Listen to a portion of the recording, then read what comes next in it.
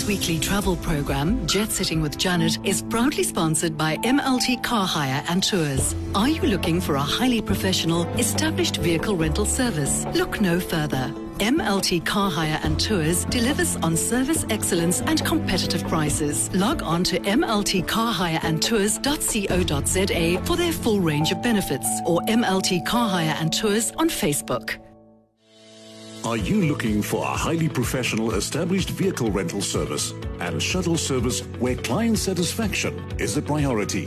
Look no further. MLT Car Hire is committed to delivering quality low-mileage vehicles to suit your budget. MLT Car Hire also specializes in mini and long leases for individuals and corporates, as well as staff transport and airport transfers with offices at the airport and in the Helderberg area. We are proud members of SATSA, FedHasa and Cape Town Tourism. MLT Car Hire delivers on service excellence and competitive prices. Log on to MLT Car Hire and Tours for our full range of benefits, or MLT Car Hire and Tours on Facebook. Today's lineup is very unique and exciting. From music to dining, entertainment and theatre, we have 4 very special guests on our show today. Michael G. and a renowned DJ, Chef Shane introducing his amazing culinary fusion skills, the gifted and extremely talented Barry Hilton, who was considered one of our national treasures, and Bongani Maseko from the Johannesburg Theatre Company, talking to us about their latest show offering, Kunene and the King. Join me as we embark on this cultural journey through several creative industries, bringing together unique, homegrown South African talent. So the nice and exciting thing is that even before we could, with great abandon, kiss people of all different colors, I had a white cousin called Barry Hilton. And the wonderful thing about Barry is that he's been able to traverse so many different communities and so many different genres. So we know that he's that down-to-earth person. He's easy to work with.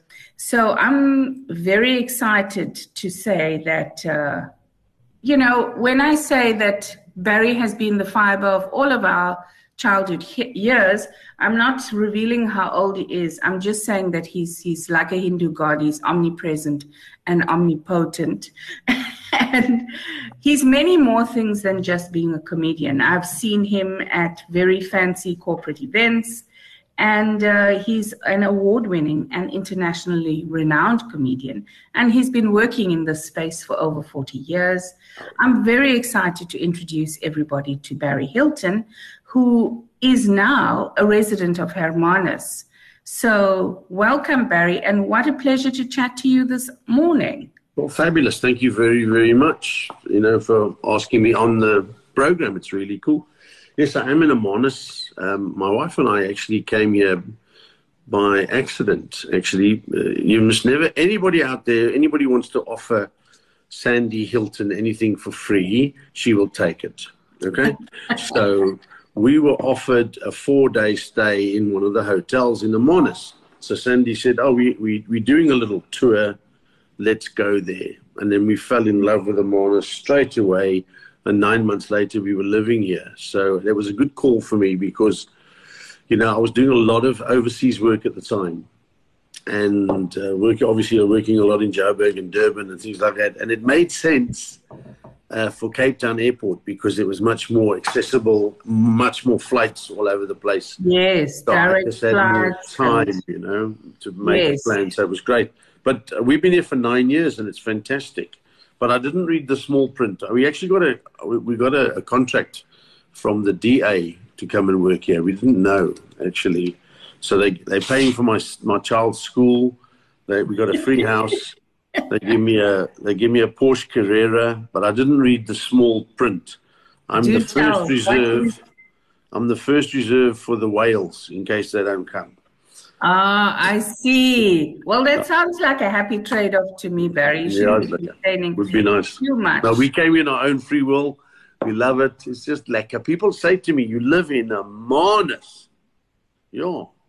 It's not too bad a thing. Yeah, well, I can speak Welsh, So I can talk It's an to the whale. absolute blessing to live in Hermanus. Oh, absolutely. And it's about a the best 45-minute drive for us from home. And we head in that direction with wild abandon for any silly reason. So wonderful to live in a space where people come to experience tourism and watch whales and, world-class restaurants. Oh, and very much. To lower their blood pressure without the help of medication, for sure. Absolutely. Hermanus is great. We love it. I'm so glad. We have a little boy. He's about to turn 13. He goes to a really good school here. Mm-hmm. Very sort of open-minded, focused school called Generation. They're Montessori-based, but they actually transition into the Cambridge curriculum. So that's fabulous. Yeah, it's like very fun. Wonderful. So Barry, there are so many dimensions to you. Yes, ma'am. I'm sure that people who watch a show go away thinking, "Oh, funny person." But the point is that you do corporate entertainment, and you've got a new show called No Gaan Ons Braai, and I'm very interested to hear what that show is all about. That's not a show. It's a set of T-shirts that I've made. It's a joke I made called No Gaan Ons Braai, and it became a. I've got T-shirts. No Gaan Ons Braai. Okay, great. That's what it is. But my show was one of the parts of one of the shows I did, because all of my shows are actually ad lib. Mm-hmm. I don't have any set routine for my shows. I can't do that because I can't remember those things. So funny enough, I talk about that.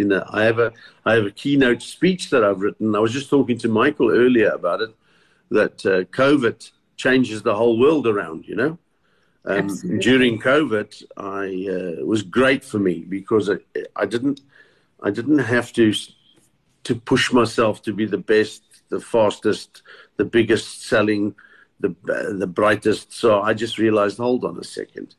COVID brings everybody down to earth, and we're all normal people. And it was actually a blessing in disguise for me because I work less, I'm triple happier, and we live almost the same as I was living when I was jetting around the flipping world, paying stupid amount of tax and stuff like that, But so I wrote a few platforms, and one was a platform called Cousin Approved, which actually came out from a No Gaan Ons Braai. Mm-hmm. I make videos of people. They got product, and I do little sort of review videos that are in a plus side. I make them funny about their serious product, and then I give it to the people, and they use those videos on their social media. Okay, so it's like an online store that you've created, and then you create the content around it. Just zhuzh it up, add some je ne sais quoi, some Hilton magic. Yes, I make that, and I always end up with da-da-da-da-da. I'd buy that for my cousin. That's how it started. So that's called Cousin Approved. Yes, ma'am. So Barry, after all of these years, you've actually become an influencer. Well, yeah, you could say that. Yes. I influence my wife to feed me every day. I influence my kids to only phone me once a month because they're a pain in the ass. No, my kids phone me every day. I'm very, very blessed. Oh, how wonderful every is that, day. Barry? Yeah, I'm very lucky, I'm very lucky. And also I've written a keynote speech about my struggles with depression. Because believe it or not, a lot of people have depression, dyslexia, and ADHD, if you want to call it. I've written a whole keynote speech about it, which is, if I may be so bold, it's extremely funny, but it's 100% serious about how you can choose to live your life. You can choose to take a bad thing and live it with that bad memories, or you can choose to turn it around. Like, for instance, one of the things I say in my talk that I went through a horrific divorce, because I got the kids, So, and then I say, I found out 3 months later that my now ex-wife got married to my best friend. That's actually quite true. Gosh. She divorced me and married my best friend. Look, I've never met him, but I send him a thank you card once a year. So that's my whole course is around that, about taking the bad things in life and regenerating around, because it's a choice. Because happiness brings a lot of joy. It actually helps. You said blood pressure. It helps your blood pressure. It helps you relax. And happiness closes business deals, because when you make somebody laugh, they actually trust you more. It's a guarantee. If somebody's making you laugh and all that stuff, even though they're serious, you tend to trust those people more. And that's what I show people how to do it. And then from that course, I've developed an online course which shows people how to create their own humor. So it's a tool to use with my keynote speech. And other than that, it's a jewel. I have fun. I'm very blessed. I still do comedy. I still go all overseas. I think, is it Sandy? I'm going to Dubai at the end of May. Wonderful. Not Dubai, Qatar, isn't it? Doha. Yeah, I'm going to Botswana now again. I travel quite a lot, but my whole objective this year is to do my keynote speech, because keynote talks generally are daytime gigs. So I can at least be home at night, Now, Barry, just listening to you talk about this keynote speech, I think one of the things that COVID taught us is that it's okay to talk about mental health challenges. And we've without seen, a doubt, during this time, the pressure that people have been under. We've seen young people who are highly successful, like Ricky Rick, in their lives. And it's, we find it so difficult to accept and so difficult to figure what happened, what went wrong, why. I'll tell you what it is. It's the pressure of success, because the more successful you are, the more successful you think you need to be to maintain that. And it definitely is a lot of societal pressure. It's a hamster wheel, Yes. So what actually happens is, I'll take, for instance, Robin Williams. Some of the movies, the latest movies he made weren't as good as previous movies. Previous ones. And then he did a TV series that bombed, and then he was about to go back on the circuit. Now imagine being this global superstar and having to go back to do club gigs, And I think there's a lot of extra stuff to it that we don't really know. But it was enough to turn him to kill himself. And who would have thought Robin Williams, if you said Robin Williams was a depressive, you would have never. So people do that. Football players, a lot. Rugby players, big, high-profile sportsmen actually do that thing, kill themselves, because they haven't got that drive anymore. And it's quite scary. And luckily, I stopped before that. I stopped before I even got famous. So there we go. So much fun. So the thing is that, my talk is about that. It's okay. It's okay to have depression. It's okay to have problems. It's okay. The only thing what is not okay is to ignore it. And you must go and speak to medical people and then actually be brave enough to say, hey, dude, I was in clinic for this. Because funny enough, I went to a clinic and I spoke to a guy a couple of months ago about it. And he said to me, do you remember me from the clinic? I said, yeah, I do remember you. He said, please, and I was about to do a comedy show. He says, please don't say anything about the clinic tonight. And I said to him, well, I don't really do that, but why? And he said, well, I don't want people to know that I've got a mental problem. And I said to him, what are you crazy? What are you crazy? Said, if you know what, if I said rhetorical question. Yeah, if I said to you now, I've got high blood pressure, you would say, oh man, go see your doctor, he gives you this little tablet, you're sweet. Oh, listen, I've got a liver problem. I'll take these tablets, you're fine.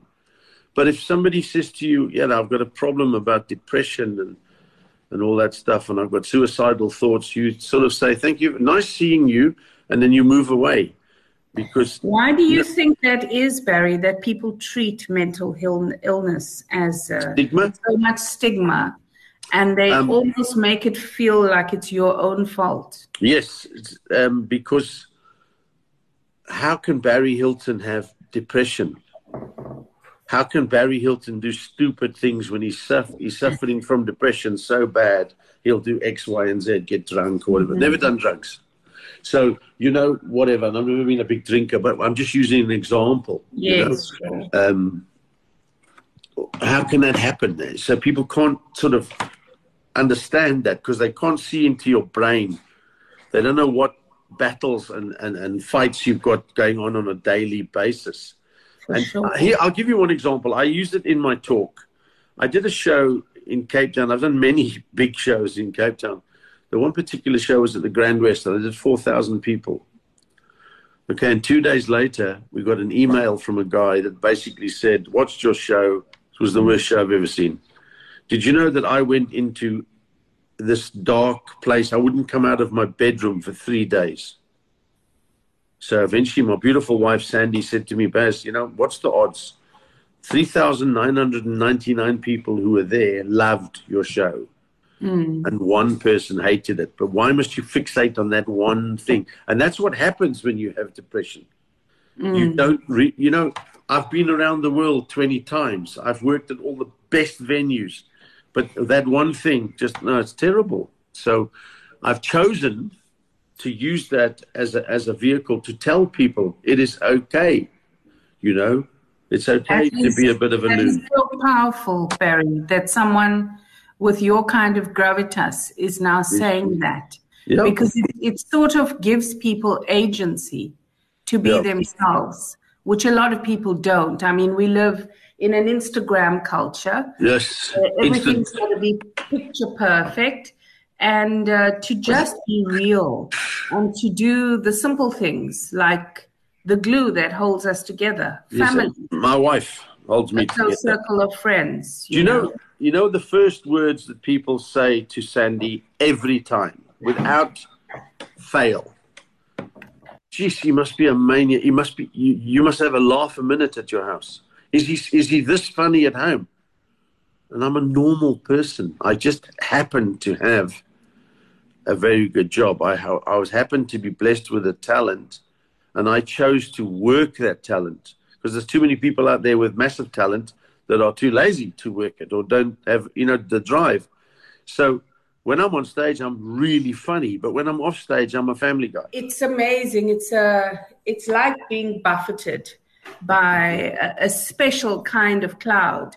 When you're surrounded by family and friends who are invested in you, it really can help you to move mountains. Yeah. And I think that we've also started to learn the value of family. I moved out of home at age 23 to live on my own. Wow. And I was the youngest. I am the youngest in my family and the first person to move out of KZN. Having all of us lived within 2 kilometers of my mom. And it was a very lonely trip for me because I went to an area where everything was new. Yes. And, there's not much entertainment. There's no family support. And I struggled. I struggled because I was 23 years old, living in a new city, completely overwhelmed with all these responsibilities and traveling a lot internationally in a new job. Yes. And, I want to talk a little bit about family because just having that support would have made my experience completely different. And you, having traveled a lot, being on the stage, etc., walking in and out of airports, no one to receive you except maybe a name board. Staying in hotel rooms after the show. Hotel rooms. That's like a jail sentence for me. Yes. You do this massive show, then you go back and sit in your hotel room. It's definitely like going to jail. That's why I think so many big, successful people end up taking excessive amounts of alcohol and drugs and doing stupid things because of loneliness. Absolutely. So, Barry, before we end this wonderful conversation with you, I must say it's been a most enlightening one. You've given us so many strong messages today, messages about why mental health is so important, why families do that. Can I tell you what is very important, if I may, Absolutely. A guy once told me, and I didn't realize what he meant until after COVID. He told me years before COVID, if you want to be the best, you have to take a rest. And that's what happens with too many people. They are so consumed by doing something bigger, better, stronger, that they don't have time for themselves. They don't make Barry time, for instance. They don't make this time. And that's the start of crap that comes to you, because you are under so much pressure that you think, hey, maybe I'm a failure. Maybe I've done this. My wife, I said to my wife about when that person phoned me and wrote, she said to me, what are you, crazy? But because I wanted to be ultra successful, that one person spoiled the apple cart for me. So it becomes amplified. Massive. It was just like, I can't believe this guy said that to me. Wow.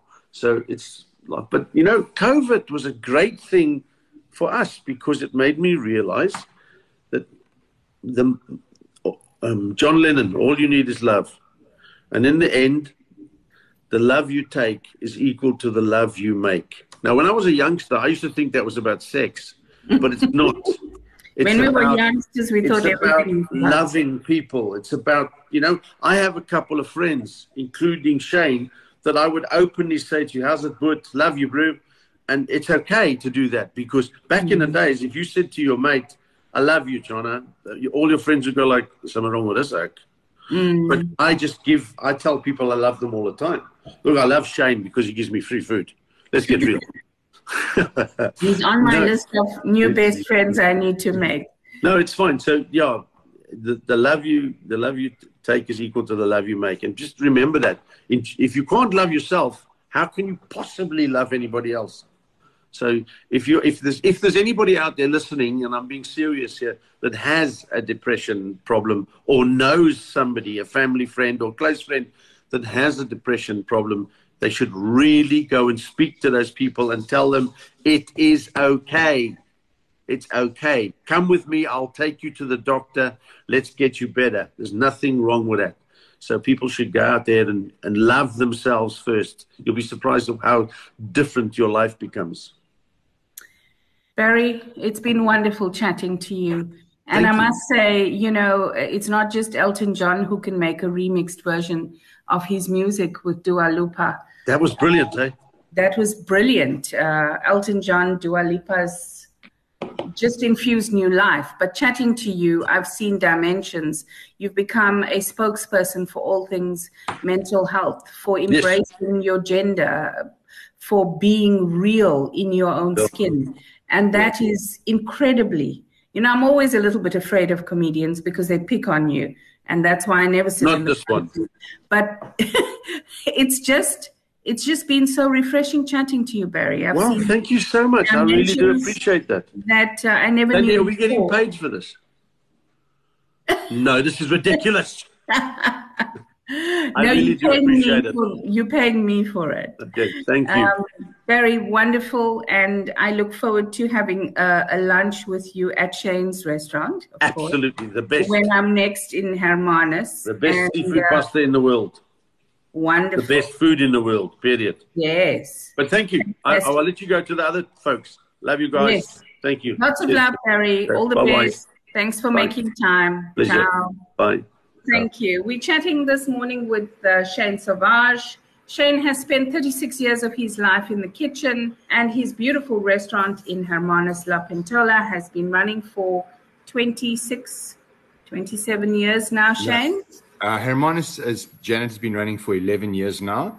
Okay. And my restaurant in Pretoria has been running since 95, which is 28 years this year. That's amazing. That is amazing. Great. Now, Shane, why do they call you the father of fusion, or the fusion father? Well, basically, when I first started out in the kitchen, I started out with doing a sort of a bit of Italian restaurant base, learning some of the classic French styles, that kind of thing. And then I spent time developing my own style of cooking. And those days when we I would go up on stage, Good Food and Wine Show, kind of vibes. People would be like, oh, you know, fusion, confusion. And that was my first book came out, Edge of Fusion. And slowly but surely I chipped away at the critics. And I managed to, you know, develop my own style. And since then, you know, fusion food has become worldwide. It's become the thing, you know. And as the father of fusion food in South Africa, yes, I was the first chef to make fusion and not hide behind, you know, oh, it's actually this or that. I am just gobsmacked. All of these accolades, all of these awards, and, you know, they just keep getting bigger and better. What does that make you feel like on an ordinary day like today, Shane? Well, it's always lovely to hear someone talk about what I've done in the past. It's lots of fun. The 20 years is more like 36 years in the kitchen.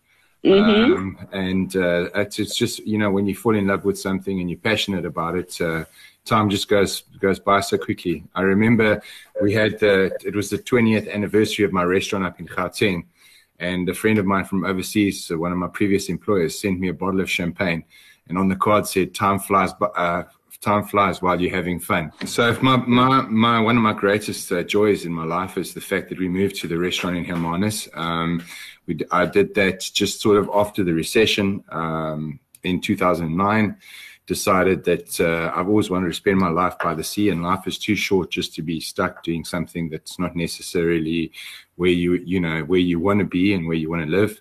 My mom comes from the Seychelles, so the ocean's got a big place in my heart and my blood, literally. Yes. So we moved to Hermanus, and the opportunity came. I worked on a wine estate for about a year and a half, still juggling my other restaurant in the Heelmanade Valley, and then the opportunity came up for a restaurant on the waterfront, and then I grabbed it, you know. The restaurant here in Hermanus has now been open. We're going into our 11th year, which we're obviously very happy about and celebrating. And it's just been incredible. And to be in a venue which has this like breathtaking sea view, you know, you never lack for inspiration.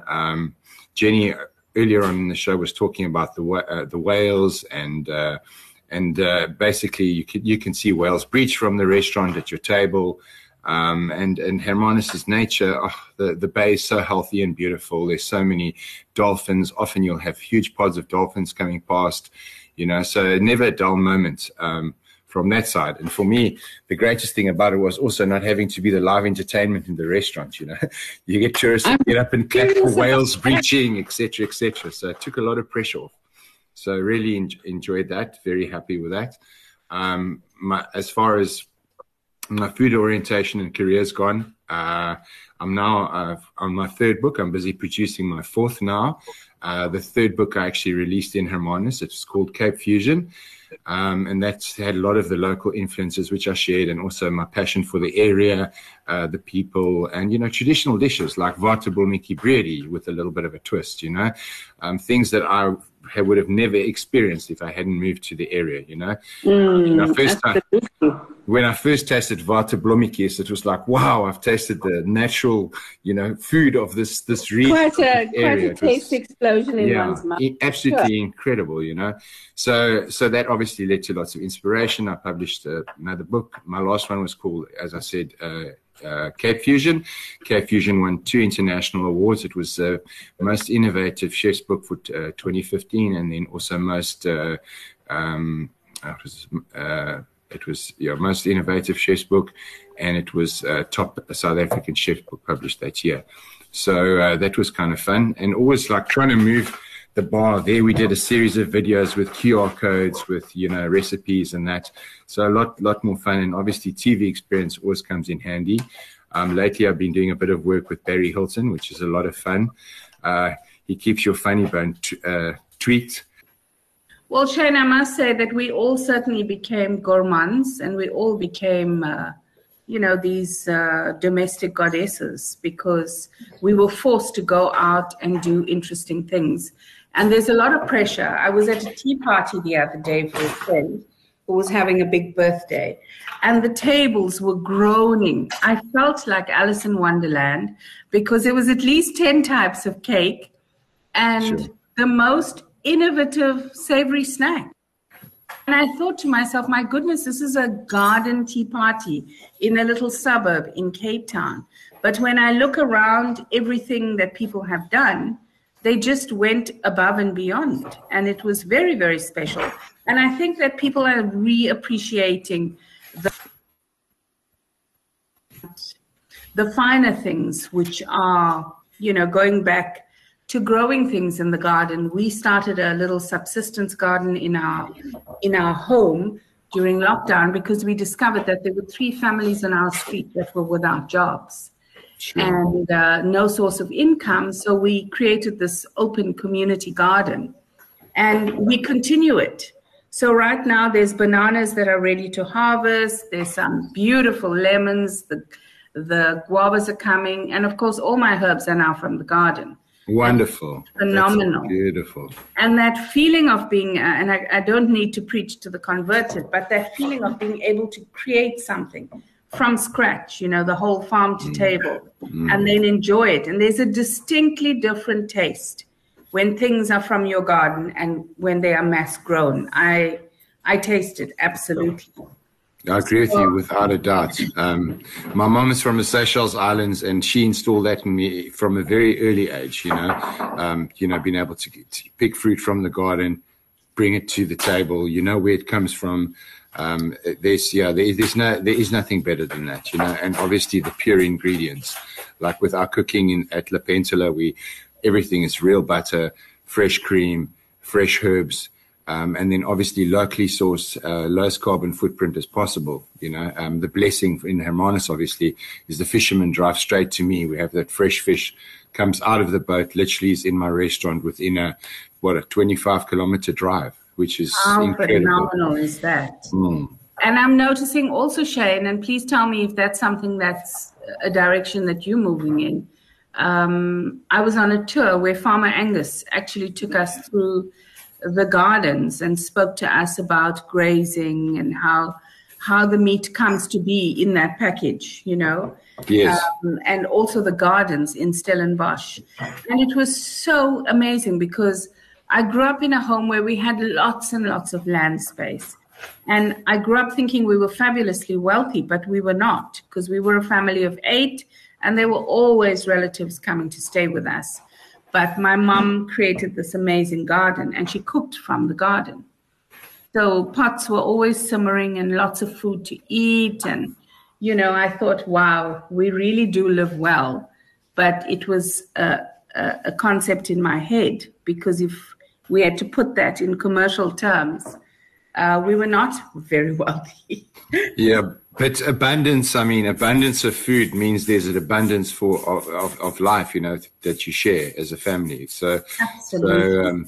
And there's nothing more delicious than some lentils with some rice and a beautiful sauce. And food doesn't have to cost a fortune. Absolutely. If it's made from the heart, that's the good stuff. Yeah. Yeah, absolutely, Shane. So I'd love for you to tell us a little bit about La Pentola.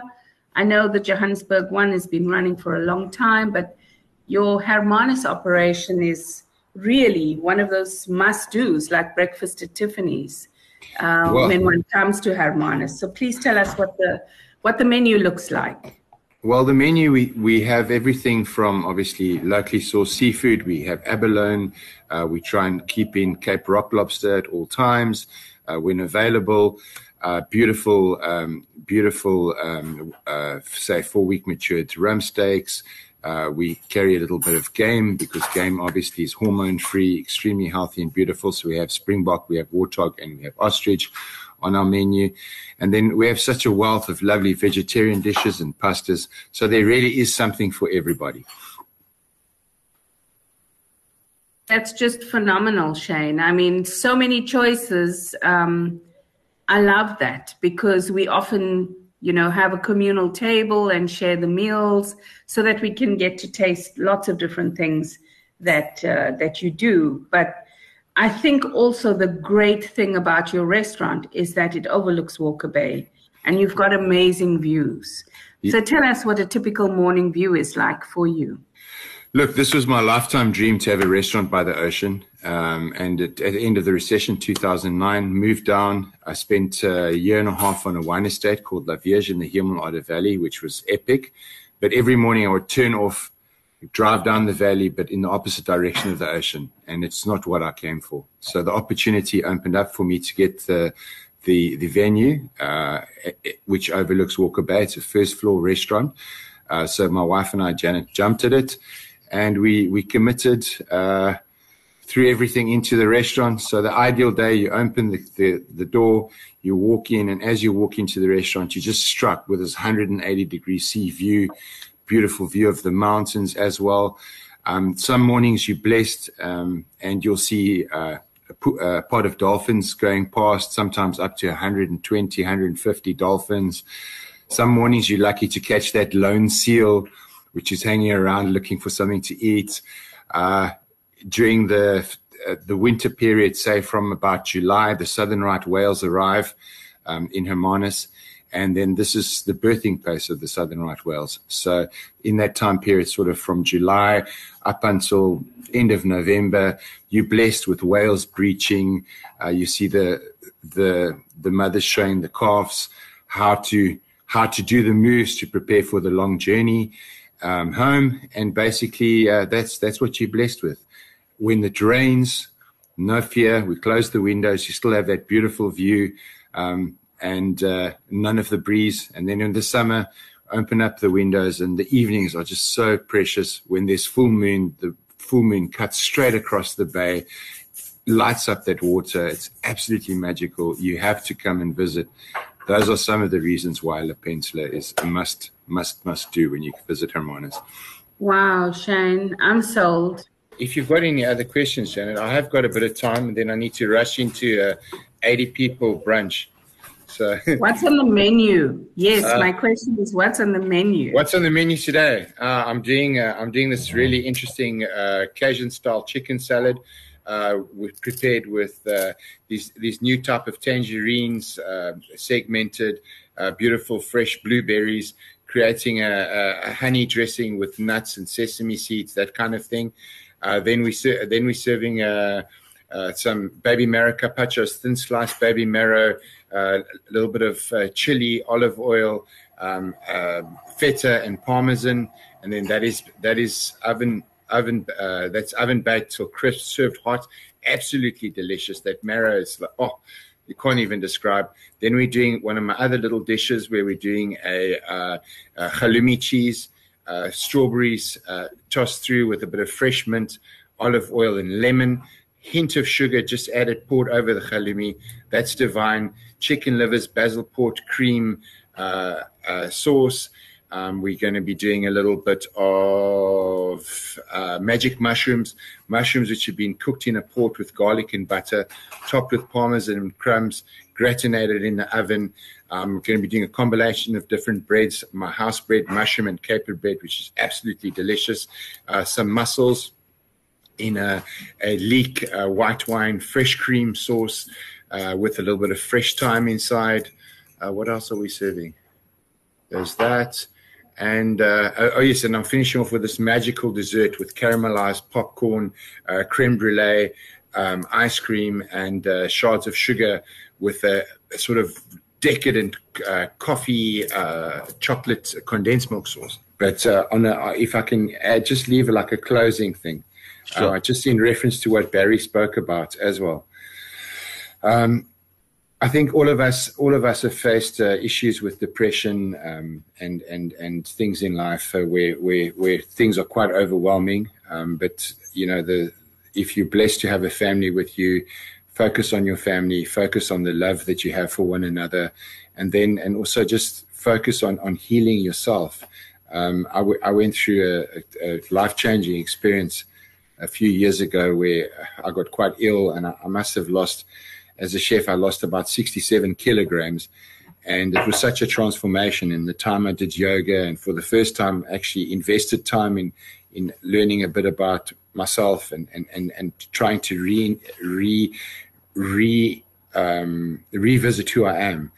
And as daunting, as scary as these things may seem, there's only but light and beauty at the end. So no matter how hard the journey or how dark it is, just follow through. Have faith in God that He'll carry you through. And it's, you're only alone. Everyone is just a phone call away from having someone to talk to. So don't ever suffer in silence. Rather verbalize and let people know you need a bit of help, because that's why we're here. We're here to help one another. So that's it from me. So we're chatting this morning with Michael G, and I love the classics, and I love old school vinyl. So it's a great pleasure for me to have Michael on the show with us. People who love vinyl are purists. And Michael started out on the dance music scene in the early 90s. So it sounds like he and I are probably contemporaries. And he was a young DJ playing in nightclubs and events all over South Africa. And he's got quite a successful career. I mean, to bag a SAMA, a South African Music Award nomination, is quite a thing. So he's seen as a pioneer in the South African dance music industry. And his career has spanned over 3 decades in the industry. It's wonderful to chat to somebody. There's a certain quality about vinyl. It's romantic, but not in the love sense. It's romantic because it harks back to a forgotten era. And I'm really looking to chatting with Michael, and welcome Michael onto the show. Hi, Janet. Thank you for welcoming me. It's a pleasure. It's a big pleasure to have you with us, Michael. So being a Strictly Vinyl DJ is quite a thing. You probably have somewhat of a cult following, and lots of purists who follow you, because vinyl is a pure kind of experience. And I don't know much about it, except that I know that it is, it's just one of those things that people aspire to, they go in search of. But you're the expert, so you're going to tell us about what Strictly Vinyl is all about. I think like everybody has come across certain vinyls in their lives, and they all have vinyls at home, or even DJs where they can say, hey, I play vinyl. But with me, I'm a very purist. I come from way back in the day, from the 90s. So I've got all that collection, and I'm relevant till today, meaning I'm playing all the latest, and I'm pushing forward the lifestyle and the movement and the format of vinyl and DJing with vinyl. So, and I'm doing a lot on that platform, and that is my thing.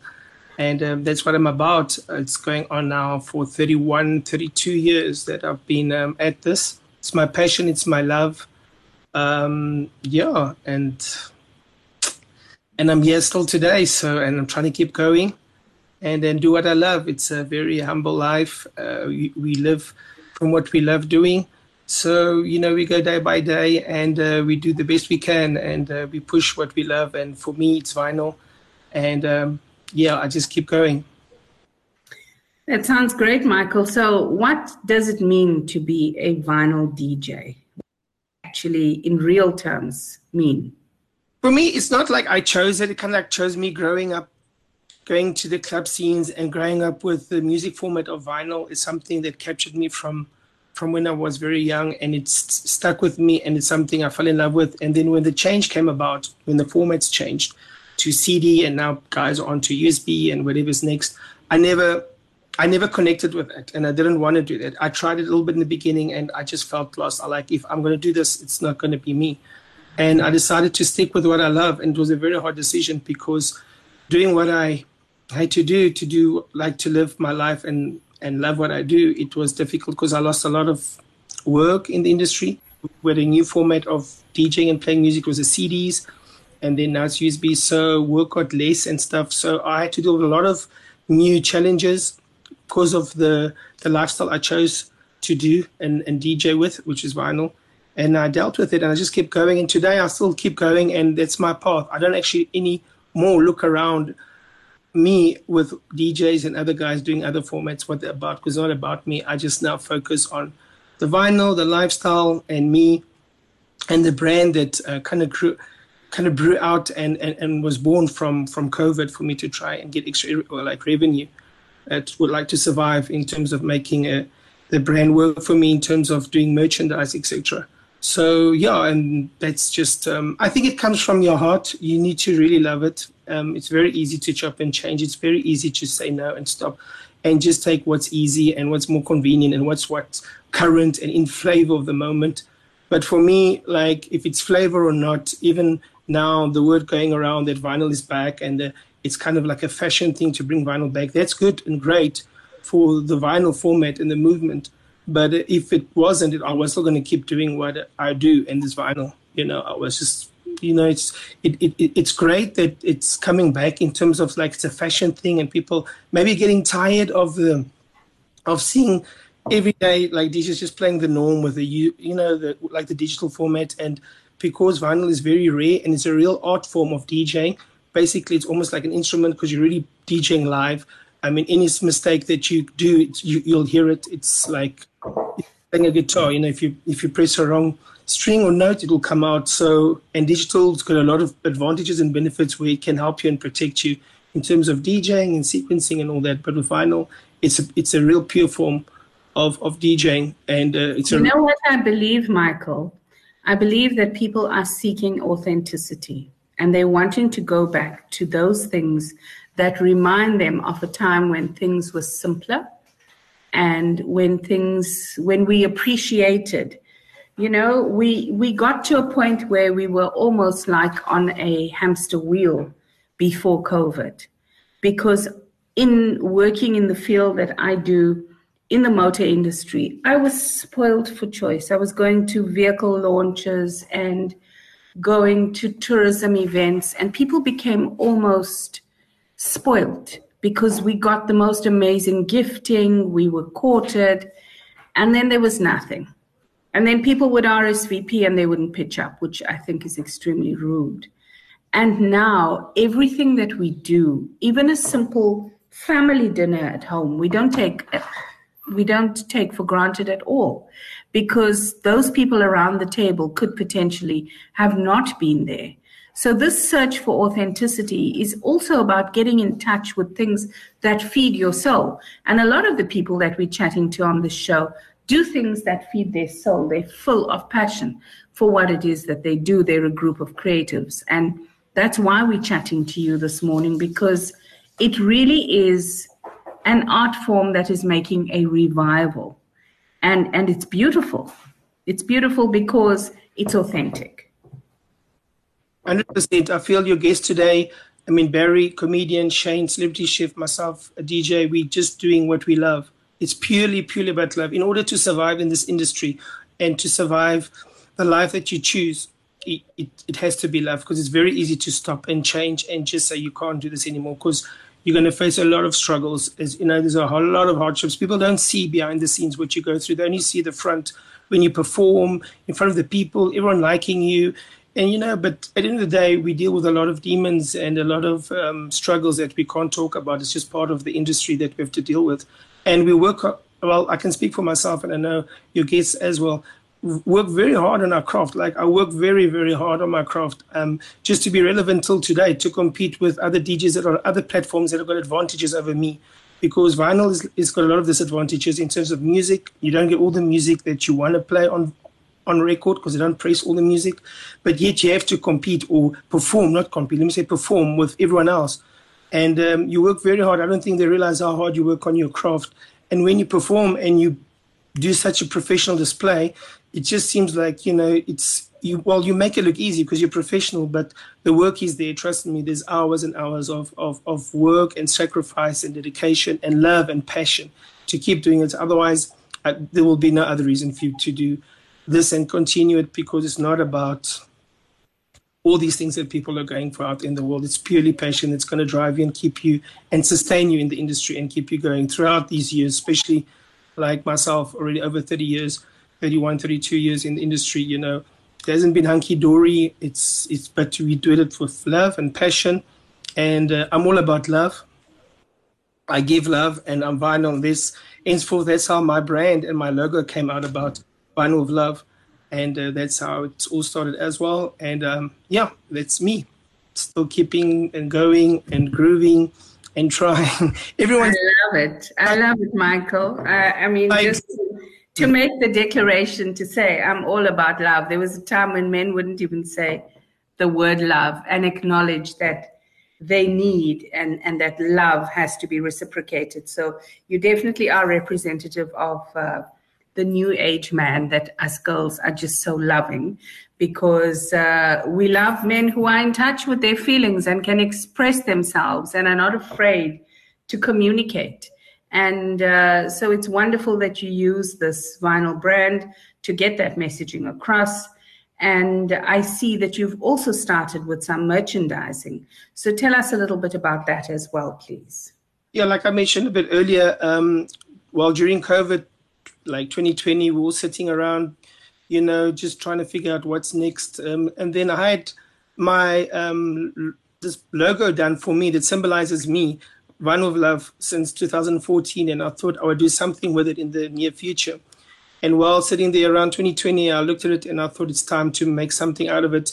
And the idea came about to bring it to life and to start doing merchandise. I did caps, I did T-shirts, hoodies, beanies, bucket hats. I did a launch. It was very well received. A lot of people supported me. It helped me a bit, throughout the difficult times when the revenue was a bit low or there was no revenue, as an artist's life.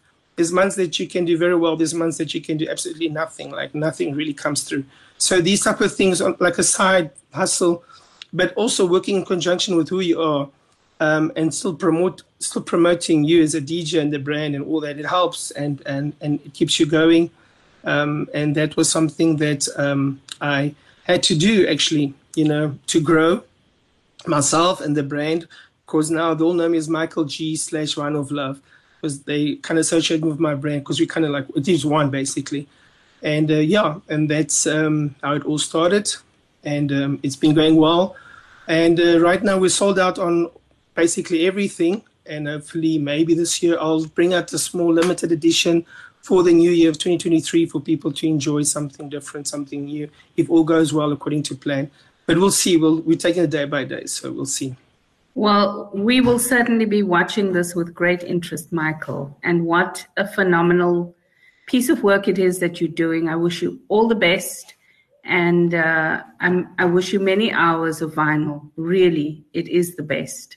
So thank you for sharing your story. And thank you for creating, shining the spotlight on an entrepreneurial journey, which is outside of the norm. It certainly is brave because you create audiences everywhere you go. But then again, when I think about it, it's no different from a chef who is creating new dishes, hoping that his audience is going to love it and creating new combinations. So well done. And thank you for joining us this morning, Michael G. I really, really am going to start looking for you on Instagram and telling my friends. And you might have some new followers very soon. And our listeners also, it's a kind of station where there's a lot of purists. So looking forward to engaging with you further. Thank you, Janet. Just to close off, I want to touch on the topic that Barry was talking about, depression and how it goes with this industry. It's very real, and a lot of people feel too proud to talk about it, but a lot of people suffer from it, including myself at one point, especially when 2020 came about, because we expect so much and we feel we deserve so much. And when things don't happen, you really go into a dark space.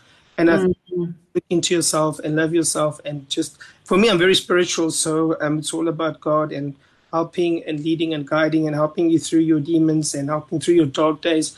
But there's nothing wrong, to talk about it, because a lot of people are ashamed and embarrassed. But it's a real thing that happens with artists, because out there we always loved when we perform, people thinking, wow, these guys are having the life. Look at the people throwing their hands and that. But after that, you kind of like alone. Like Barry says, you go to the hotel room, you sit by yourself, and you think, what happened? And they don't know that what you're going through, especially after the COVID and during the COVID, when things really just like shut down. I'm sure a lot of people faced depressions in the entertainment industry because there's nothing coming through and we couldn't see a light. Absolutely. So just, love yourself, believe in yourself, and just keep your head down and just try and go through day by day. And then, we all go through storms, but have faith that, the sun will shine tomorrow, and that's how we're going to get through this. Michael, I just love that you are brave enough to stand up and say that and to share that, because a lot of people don't and they hide behind it. And it makes everybody else who's going through the same feel like there's something more than wrong with them. But normalizing conversations around mental health is really what is going to help us as a society to pivot. And we've had a black swan, but there's lots of other black swans that will come along in our lifetimes, whatever the size and shape of the challenge. It's definitely out there. So building that resilience by having profound conversations like this is really going to help all of us. So thank you, Michael, and thank you for your message. And thank you for your super cool, super cool vinyl brand. I just love it, and I wish you all the best with it. Thank you very much. Thank you for having me. It's a big pleasure, Michael. All the best and a great weekend ahead for you. So, Bongani, we're very happy to have you as part of our show on Magic 828. We're focusing on the creative industry, and we've covered restaurants and DJs, old school vinyl. We've talked to theater professionals. And here's you, the head of marketing for the Johannesburg Theatre. What a wonderful addition to our show.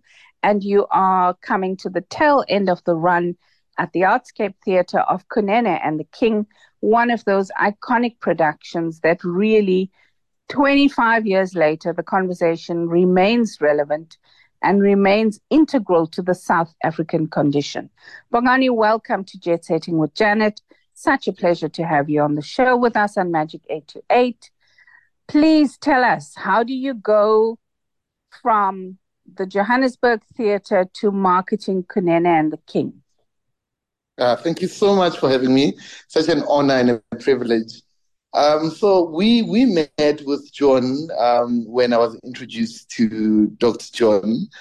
And I obviously working for the Joburg Theatre, and was the first time we're doing Kunene and the King. And it has been such a great pleasure and an awesome privilege as well. We started here at Joburg Theatre. We moved to Durban at the Playhouse. We then did Stellenbosch, and now we're in Cape Town, and our next one will be in Pretoria. So it's been such a pleasure to just walk around, not even travel around, and experience the different patrons that are coming through, and to people that appreciate the arts, which for me is such a pleasure to find people that really appreciate the arts. So yeah, it's ecstatic. Absolutely, Bongani. Besides just the arts, Dr. John Kani is one of those iconic people in the South African story. He's part of such an important narrative with the creative arts in South Africa. We've seen him on international stages, and he's that glass ceiling person, who's pushed boundaries and entered into spaces that were previously just not accessible to the creatives. And he's made being on stage and being part of the international stage almost a norm rather than the exception. Yeah. And, when I saw him on stage the other night, I said, oh my God, this man is still so fine. He is not aged. He looks so well. He's so fit.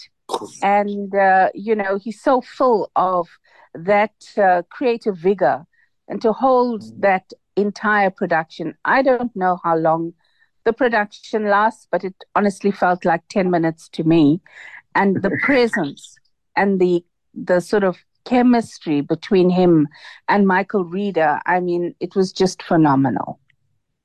Look, Michael is so phenomenal. After Anthony Share, and I think Dr. Kani also struggled to find somebody who will stand out. But Michael just came in and he took it forth, and it's been amazing. It's exceptional, So So and the relationship between them is also amazing. You find there's two guys that on stage they've got chemistry. Off stage they've got chemistry as well. So it's been amazing. Phenomenal. Yeah. Now, there's quite an interesting backstory to Michael. Michael plays a patient who is terminally ill. He's got stage 4 cancer, and he is drinking profusely and just throwing caution to the wind. And Dr. John Carney plays Lunga Kunene, who is a retired healthcare professional who's now called back through an agency to assist as a live-in nurse almost to Michael.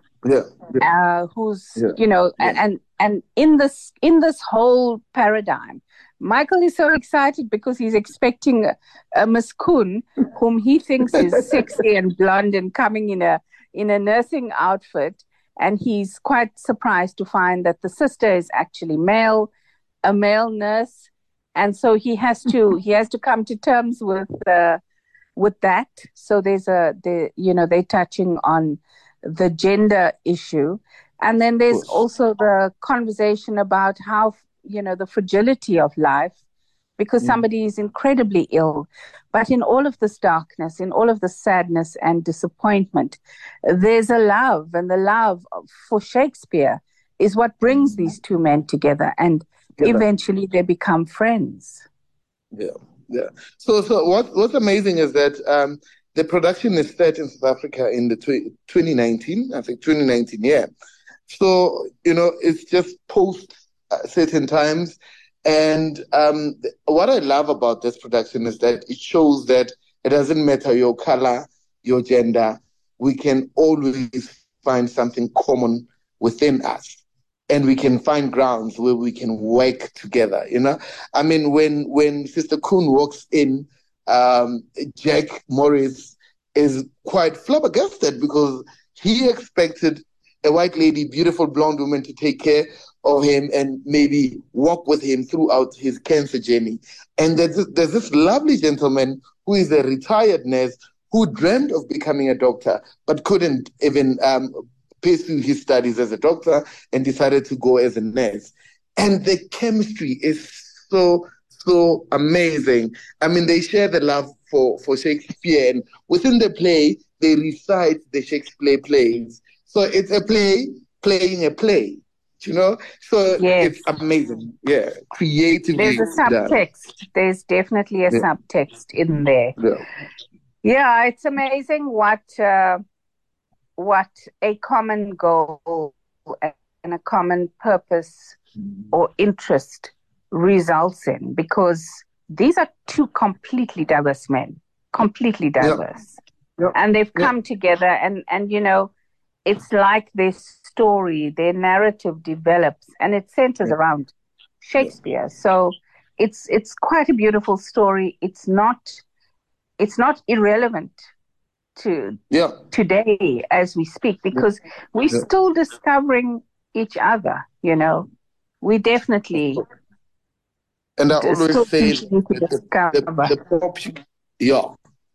the population grows every day, and it's upon every one of us to learn to live with one another, to learn to understand each other, even if we don't learn to love each other, but we learn to understand each other, learn to understand each other's cultures.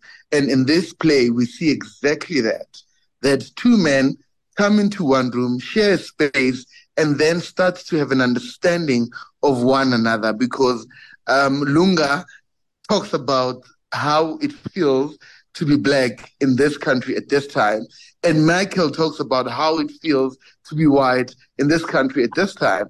And they all have some similarities, and the love of Shakespeare bounds them together and makes them, overcome a lot of things. And if somebody is going through a cancer journey, you need to make every moment matter, because it could be your last day today. I mean, you and I could be our last day as well today. But what I love about them is that they embrace that and they make moments matter. Every moment that they live together, they laugh, they dance, they go through grief, and they force each other to talk about how it is to go through what you're going through at this time of the day, which is so amazing. Yes.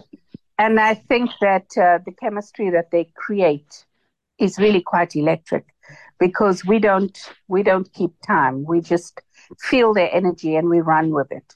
And it's quite phenomenal. But we don't want to give too much away. We want people to go and see the production.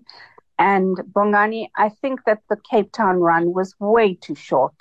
You know, before our heads even spun around, you guys were done and packing up, and tomorrow's the last show. Are there plans to come back to Cape Town? Because I've told so many people about the production and they are excited and would love to go and see it. So are there negotiations underway to come back to Cape Town? Yeah. Negotiations are underway because such warmth and love and support that we receive from Cape Town. I mean, our patrons were amazing. That's how we roll. And I was shocked because, you know, every joke, sometimes when we go through other theaters and, you know, there are jokes about black and white issues, race issues, and people are scared to laugh, you know. But in Cape Town, we enjoyed it because people were laughing, people were engaging, people were listening attentively. You know what I mean? And they love theater. These are people that wake up and love theater. So definitely we dress up and we show up for the theater. We just love it. We absolutely most definitely do. Look, and if you looked around the room, on any given night, you'd see people who've been in theater in some form or shape, either backstage or in lighting or in marketing or in production, or they've been journalists, but they continue to keep their love affair alive with the theater, and that's wonderful. And talking about love affairs, Bongani, there was an amazing woman who was the thread that sort of took us from one scene to the next. And she was just phenomenal. Who is this and where is she from and how did you guys discover her? So Lumisa Plakis is from Langa in Cape Town. Most amazing singer. Right. She plays indigenous instruments, right? Instruments that I have a challenge, or rather it's very challenging to pronounce sometimes, but she plays them so wonderfully well. And she sings so well. So Lumisa is amazing. She honestly is amazing. You know, she brought a magical quality, a welcome surprise, all this male energy fighting out on stage. And here she is, just gentle and, you know, lilting and taking us to another level. We didn't even feel the scene changes because she just navigated us through all of that. And I'm so super excited to hear that she is a local sister. And I'm definitely going to look her up. And I'm sure that she does corporate gigs, etc. You know, she really is an asset and she needs to be developed for sure. Yeah, definitely. And what I loved about her within the show, the play itself, is that when there's scene change, she still tells the story through music. So you follow her way, she will tell the story through her music, and then we change scene, and you know where you are immediately. I mean, when they change from Johannesburg to Soweto, she spoke about she sang about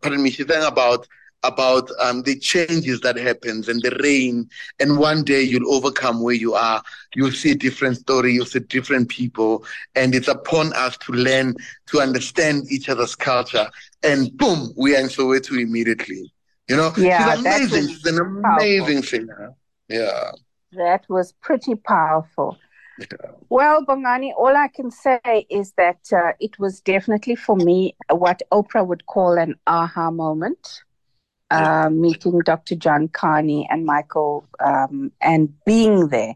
I mean, Janice Honeyman has been the fiber of the theatre world for many, many moons.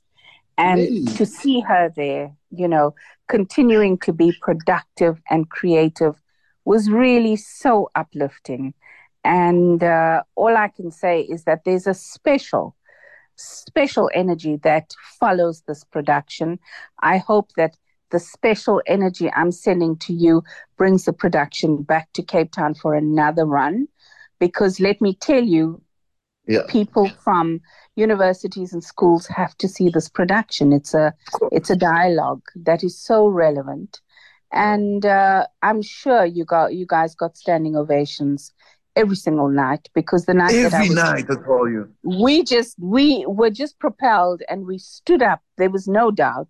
Nobody looked around the room to see who else is standing up. We were just propelled. We were so moved and inspired. So definitely room for a wider audience in the Western Cape. And you have to go to the small towns like Darling, go and play at Avita Saparon. Tanya Avita will be so pleased. Oh, yes. What great synergies you guys will have. And then go to the Fugard, because it's a historic space. And, a very special connection also for Dr. John Carney. So lots and lots of love from Cape Town to you guys, the team behind Kunene and the King. And we bow down to the King and all of his subjects who've made the run in Cape Town so, so phenomenal. All the best for the last night tomorrow. And thank you for this production. It's a love letter to South Africa. Thank you so, so much. You don't understand what that means to me and to us and to the team. Thank you. And definitely we'll be on our way back to Cape Town. It's because of the love that you guys have given us, have showed us. We are looking forward. All the best, Bongani, and what a pleasure to chat to you on Jet Setting with Janet. It's really phenomenal and so great that you could fit into our slot on the creative industries. All the best and chat again soon. Thank you so much. Take care, Bongani. Great weekend ahead for you. Sure. This weekly travel program, Jet Setting with Janet, is proudly sponsored by MLT Car Hire and Tours. Are you looking for a highly professional, established vehicle rental service? Look no further. MLT Car Hire and Tours delivers on service excellence and competitive prices. Log on to mltcarhireandtours.co.za for their full range of benefits, or MLT Car Hire and Tours on Facebook.